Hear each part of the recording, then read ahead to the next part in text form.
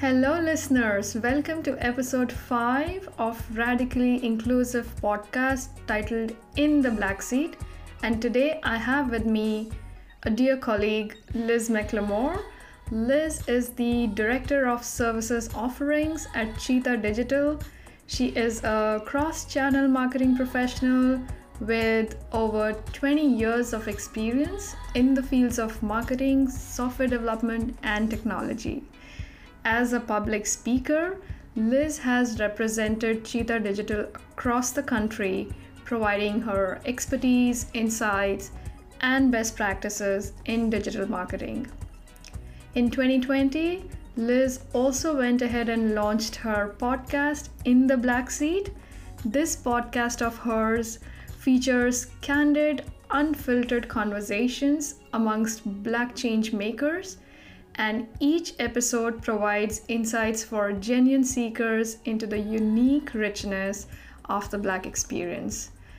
Her guests weigh in on a range of topics impacting the Black community, including topics like mental health, diversity in the workplace, parenting, historically Black colleges and universities, incarceration, and much more. And today, on this episode, also titled In the Black Seat, we are going to explore into this journey to get ourselves acquainted on all and everything about Black history. I'm really excited about this, so let's just get started. Thanks, Liz, for being on Radically Inclusive, and I'm really looking forward to this conversation that will help me and the listeners here to explore the untold narratives and nuances of Black history.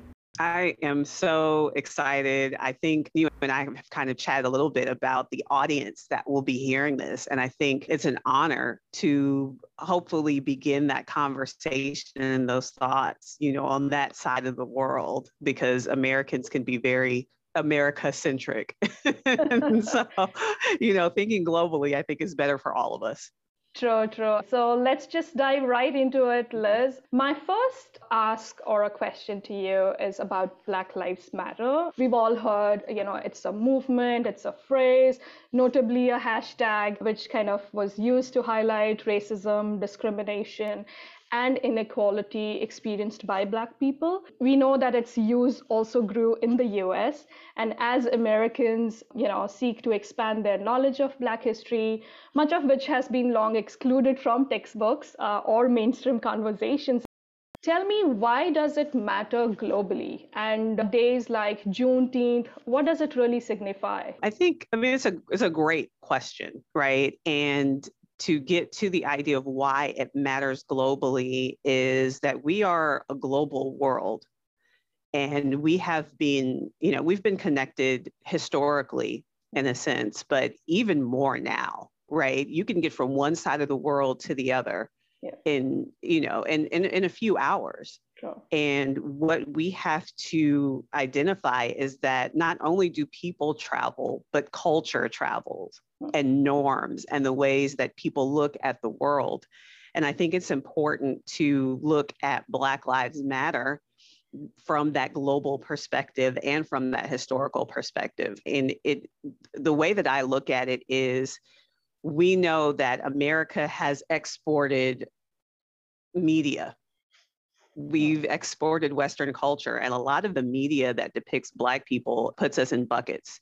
You're a rapper or an athlete, or, there's these very one-dimensional stories about us, and there's always something bad, right? So if we talk about why it's important globally, why Black Lives Matter, that starts us with the conversation of, well, of course they do, right? People say Black Lives Matter as if it's a given. And that gives us a chance to sit back and say, well, actually, let me tell you about what's been happening to Black people in America and really Black people around the globe. There's a lot of history about even starting back centuries ago, with the way that Africa as a continent has been portrayed. In the late, I want to say 1400s to 1500s, there were Europeans who went to Africa and they wrote travel logs to educate, but it was from their particular narrative.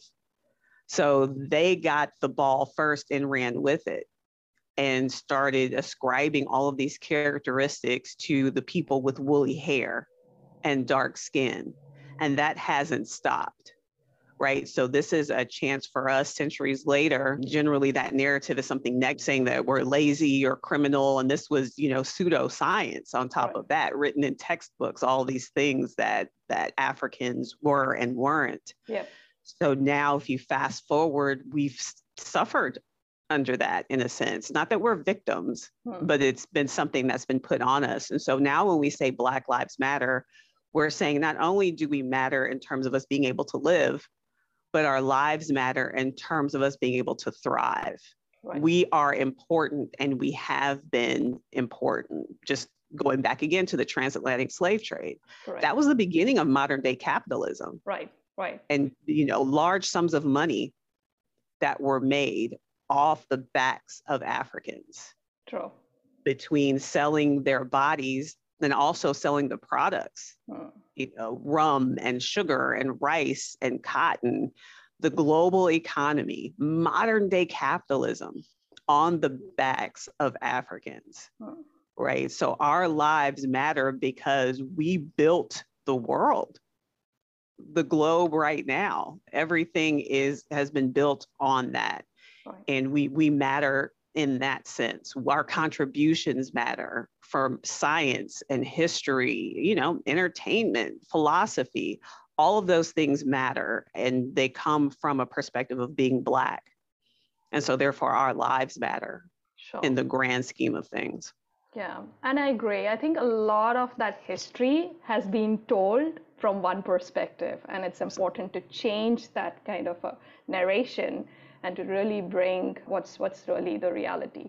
So we know that it's recent that there's a lot of awareness now about days of Juneteenth, and that everyone's acknowledging. Tell me something about it. Why is Juneteenth celebrated? What's the story behind it? So this I love the idea of Juneteenth, both for the fact that it's something that can be celebrated, but also because it becomes a history lesson. Sure. And you can't talk about Juneteenth without talking about the context of why do we even have to celebrate this? Right. So, Juneteenth being the unofficial end of slavery within the United States. But the story behind that is that there was slavery in the first place. And it took hundreds of years to stop this immoral practice.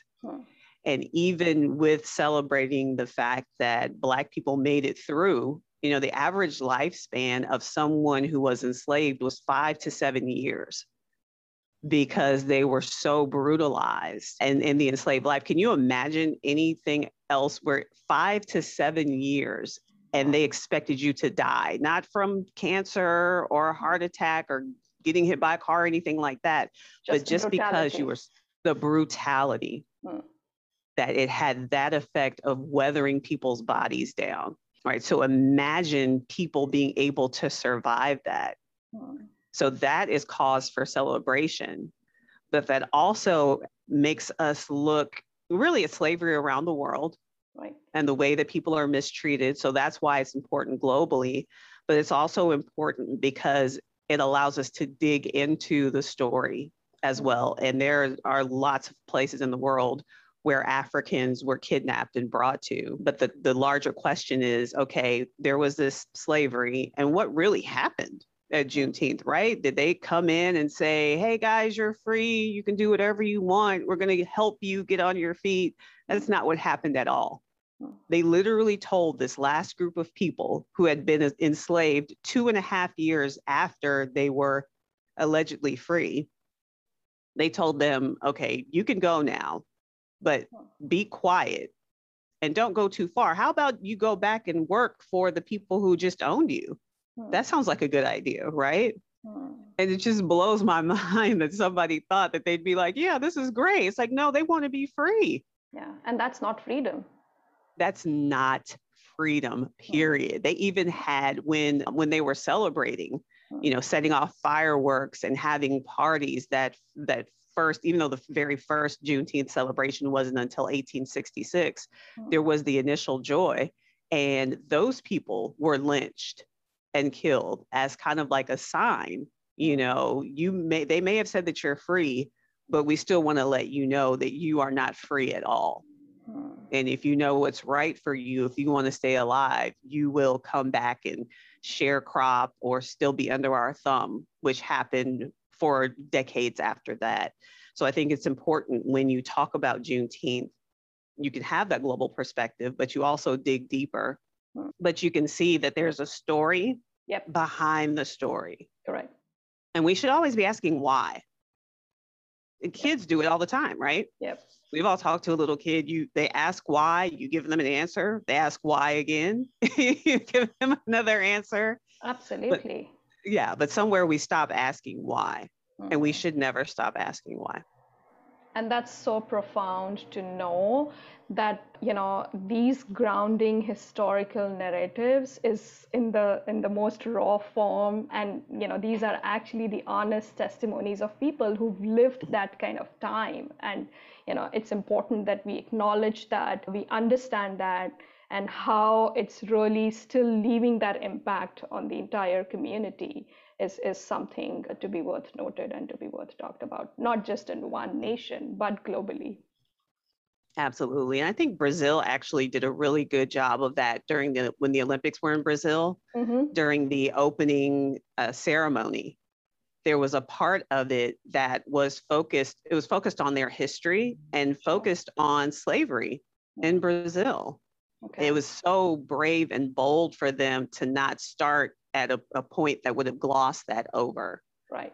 And I know that they're having their own set of issues, as Brazil has the largest population of people of African descent outside of Africa that live in Brazil. So there's a big, long, expansive history as it relates to slavery there.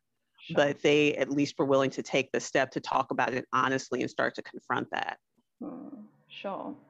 And that gives me a good segue to know some insights on systemic racism. You know, we've heard about it. We've heard about the term systemic racism. Where does it stem from, and how is it being addressed right now with all the awareness and all the storytelling that's going around? What's at stake right now at the moment? Ooh, I don't know how much time you have to talk about systemic racism, but I want to plug one of my favorite books that absolutely changed the way that I look at racism and the history of it. And it's stamped from the beginning, The Definitive History of Racist Ideas in America by Dr. Ibram X. Kendi.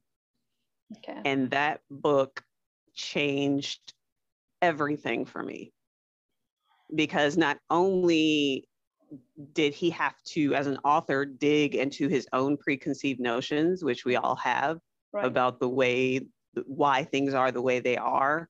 It's that unlearning that you have to do, and then the relearning that comes on top of that. But you can't learn on top of your old stuff.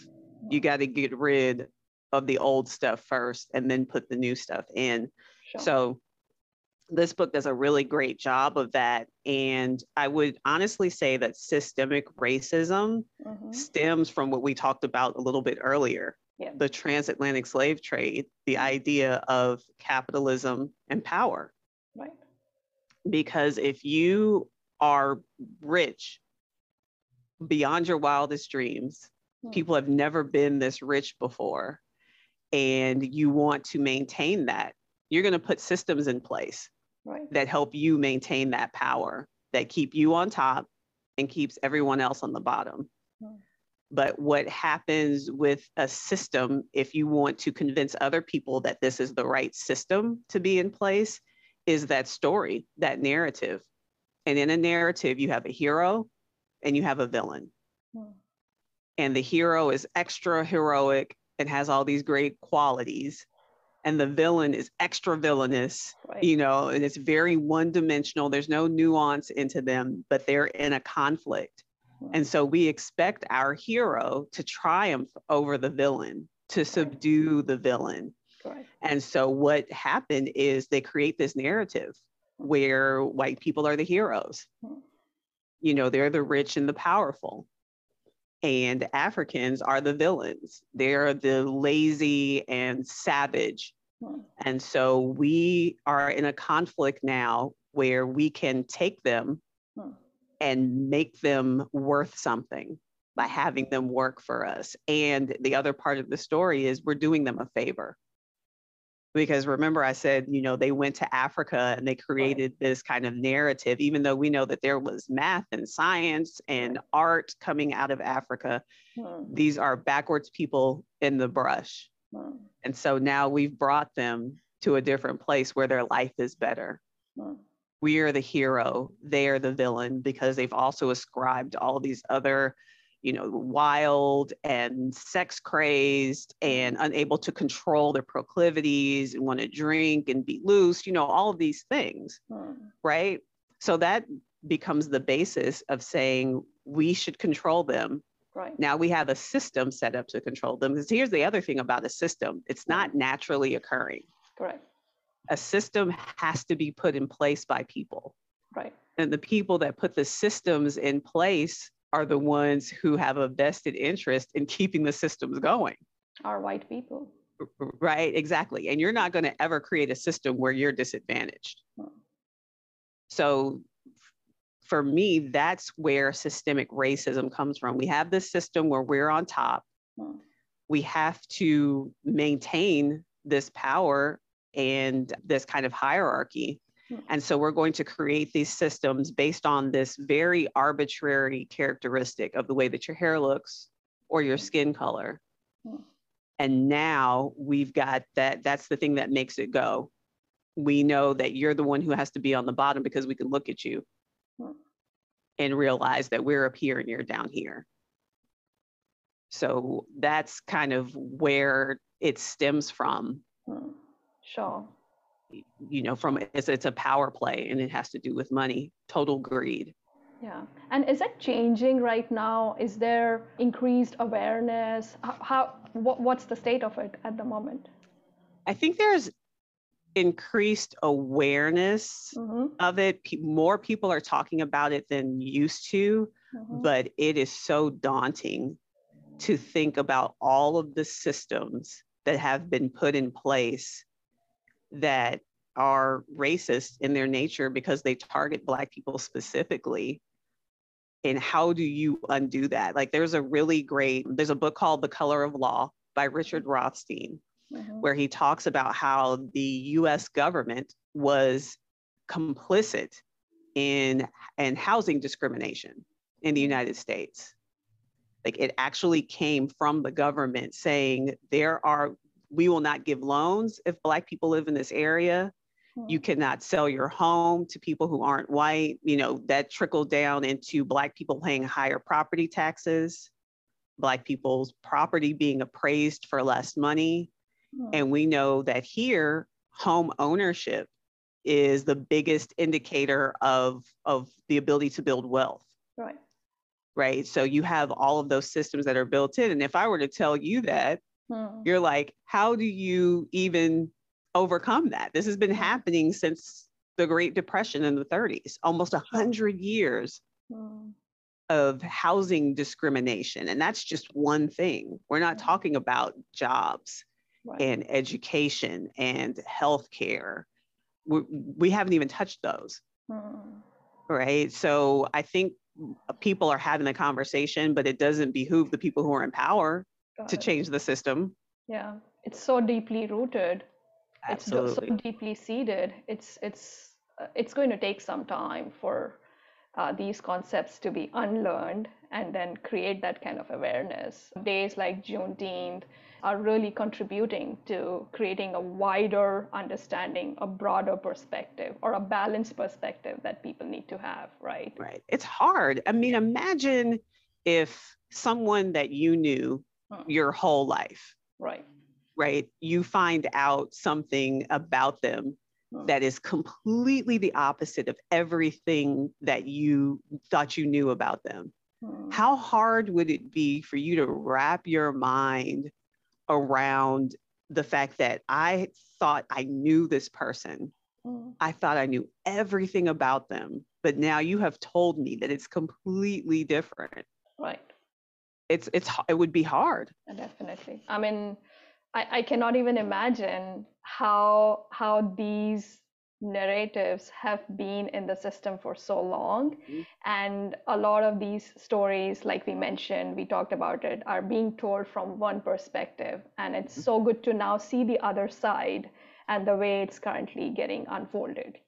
That's good to know. And that just, I also want to talk in the context of workplaces, Liz. How do you think organizations or corporates are creating that kind of a space through their internal programs, such as their D&I agenda, and on topics like these? And how can we change the vocabulary and provide that kind of an interpretation to create more inclusive culture, to support, not just to support communities, but also to create awareness, to change that the perspective which has been running for all these years? Yeah, and it's a great question. I mean, obviously, this is an area that's near and dear to me because I'm a Black person who works in corporate America. Oh, absolutely. And I can't leave part of who I am at the door, right? When things were happening here, I would say probably starting in 2014, from 2014 to 2016. It was Michael Brown that was killed in Missouri. Alton Sterling was murdered. Philando Castile was murdered. It was very hard to come to work and be my full self because I knew that I was like the only Black person in the office. Right. And while all the small talk was happening by the water cooler, my heart was breaking. And I knew the conversations that I was having with my friends and family were different than what we were talking about in the kitchen. And I didn't want to talk about that, right? You feel that pressure of being a minority, Absolutely. You feel and very isolated, right? And then you don't want to have to explain everything that's going on because you're going through, there's a collective identity, even though it's not me personally. I can imagine it being someone I love, and I have to go to work with that and then compartmentalize, but that's not being authentic to who I am as a person. And so from a corporate perspective, companies are now realizing that. They realize that their employees are bringing all of who they are. And you don't just shut down one part of yourself, when you clock in. So I think that's the first step. And businesses are also learning our customers care about where we stand on these issues. Right. Social responsibility is important to our customer base. And so we need to have a stance on this. And the best companies are realizing that has to be authentic.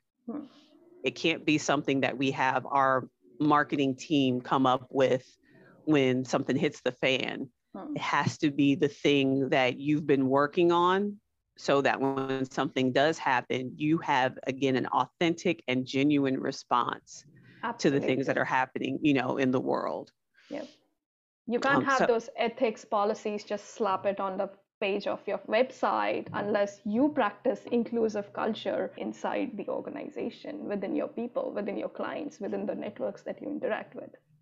Exactly. I mean, and at the time that, we're talking right now, the Olympics are going on. Right. Imagine if you went to the pool last month and, swam a few laps and then you thought, you know what, I'm ready to get in the pool with everyone. You're not ready. You haven't been doing the work, right? But the people who are in the pool right now have been doing the work day after day. And so they're ready to handle those Olympic-sized challenges, if you will, unintended. So it's important to have that awareness and that safe environment.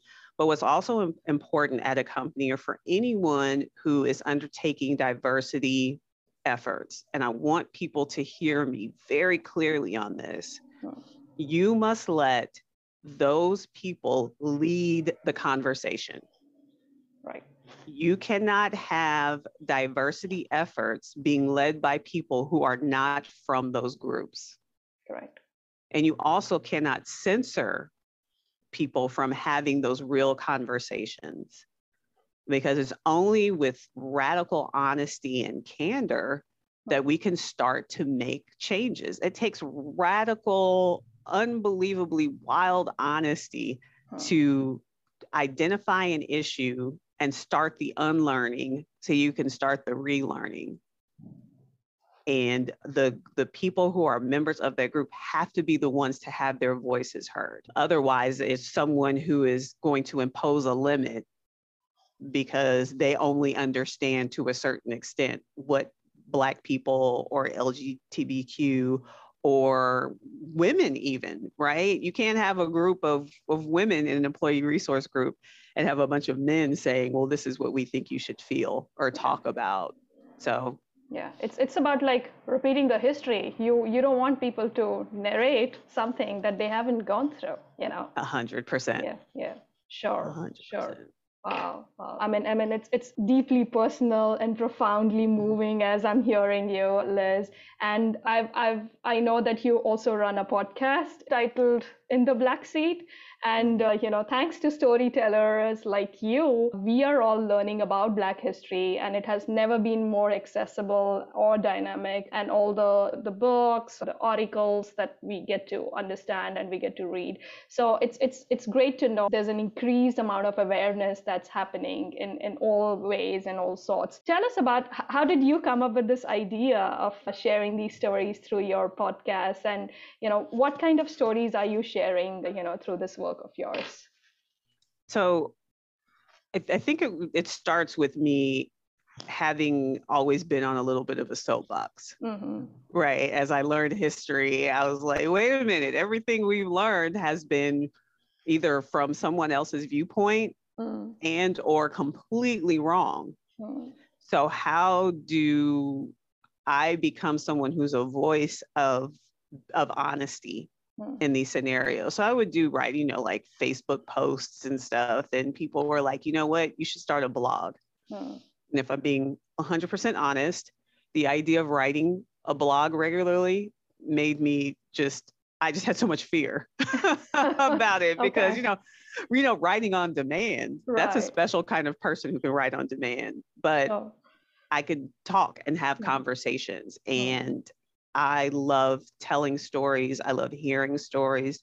And so it just made sense to me, like, have a podcast where you can have those conversations and pull those stories out, both as someone who likes to craft stories and who likes to listen. And so it gave me a chance to ask the questions that I think the audience would want to know as well. Right. From really interesting people, or people who didn't even know that their story was interesting because it was just their life.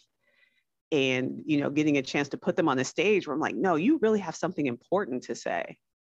So let's talk about this. And I'm going to show you when you get the feedback that people are interested in your viewpoint. So, wow. Great. And I have heard personally your podcast, and I must say these are, the real stories from the real people who have been experiencing. It's important to hear these stories in the most raw form to understand what's going around, what's the root of all this, and where does this stem from, and how can we really change that vocabulary. So it's really good to know. And I know there are many podcasts and many of these articles that just explores the vastness of the Black Southern culture through all these narratives that you're sharing, and especially when it's so limited to all of us globally to really understand what's the experiences of this entire community. So really good to know. Across the diaspora, really. Exactly. And that's always been Toni Morrison, the late, great, amazing writer who if you haven't read or heard of Toni Morrison, avail yourself of any of her work. But she said something that really inspired me, that she doesn't write for the white gaze, Gaze, right? And there's a lot of people who write and they're worried, I wonder what white people are going to think of this, or what they will say. And she was committed to telling the story so authentically that she didn't care about what anybody else thought. This was the experience. And so that's how I approach the podcast. I'm like, don't tone police. Don't censor yourself. Have it be the exact kind of conversation that we would have if we were hanging out on a Friday evening and talking about things the way that we talk about them. I want there to be that level of, you feel like you're in the room with us. And that is like the basis of everything. So whatever they talk about on top of that, I want people to feel free, because we have for so long held back parts of who we are because we've been judged for them. It's like, that's time's up for that. We get to be who we are, fully everything. And the continuum is that some things are ugly and some things are beautiful, but that's every human being on the planet that has that experience and is along that spectrum. Black people are no different. And I want to bring out that, we have hopes and fears and dreams and families, and we like to travel and swim and eat and do all the things that other people like to do. So while we do have this added burden of the history of what's happened to us around the world, at the end of the day, we want the same things that other people want.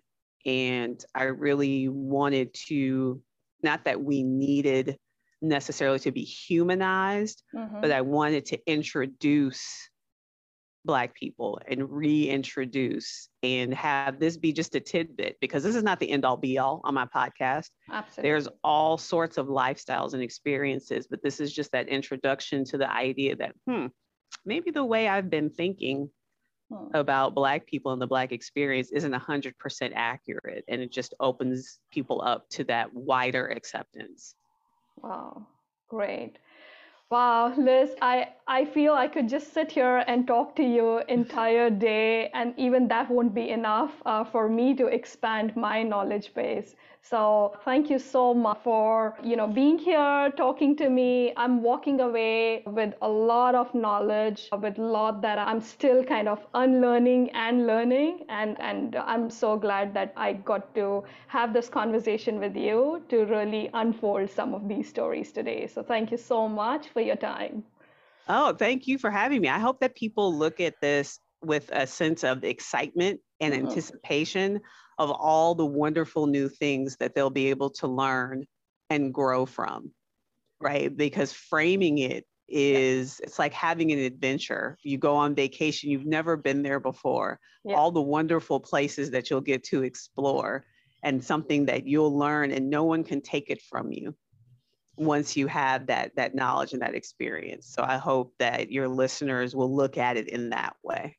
Oh, absolutely. As long as we all have our minds open, we are ready to learn whatever comes our way. So thank you so much. And wish you all the best for your next episodes of In the Black Seat. Thank you. Same to you. Let's keep going. Absolutely. Let's keep going. Thank you so much. All right. That was Liz McLemore, everyone, sharing with us honest and unfiltered version of everything about Black history and its related movements. But we all know these aren't the only moments that we should explore and seek understanding about the persisting victimhood of people of color. If the experiences are daily, so too can be the education. So if systemic racism has a long history, you can very well expect its unlearning will also take a while. Please do tune into her podcast titled In the Black Seat to know and learn more. Thank you for listening. This is Amarjeet signing off. Stay tuned on Radically Inclusive to hear more on the space.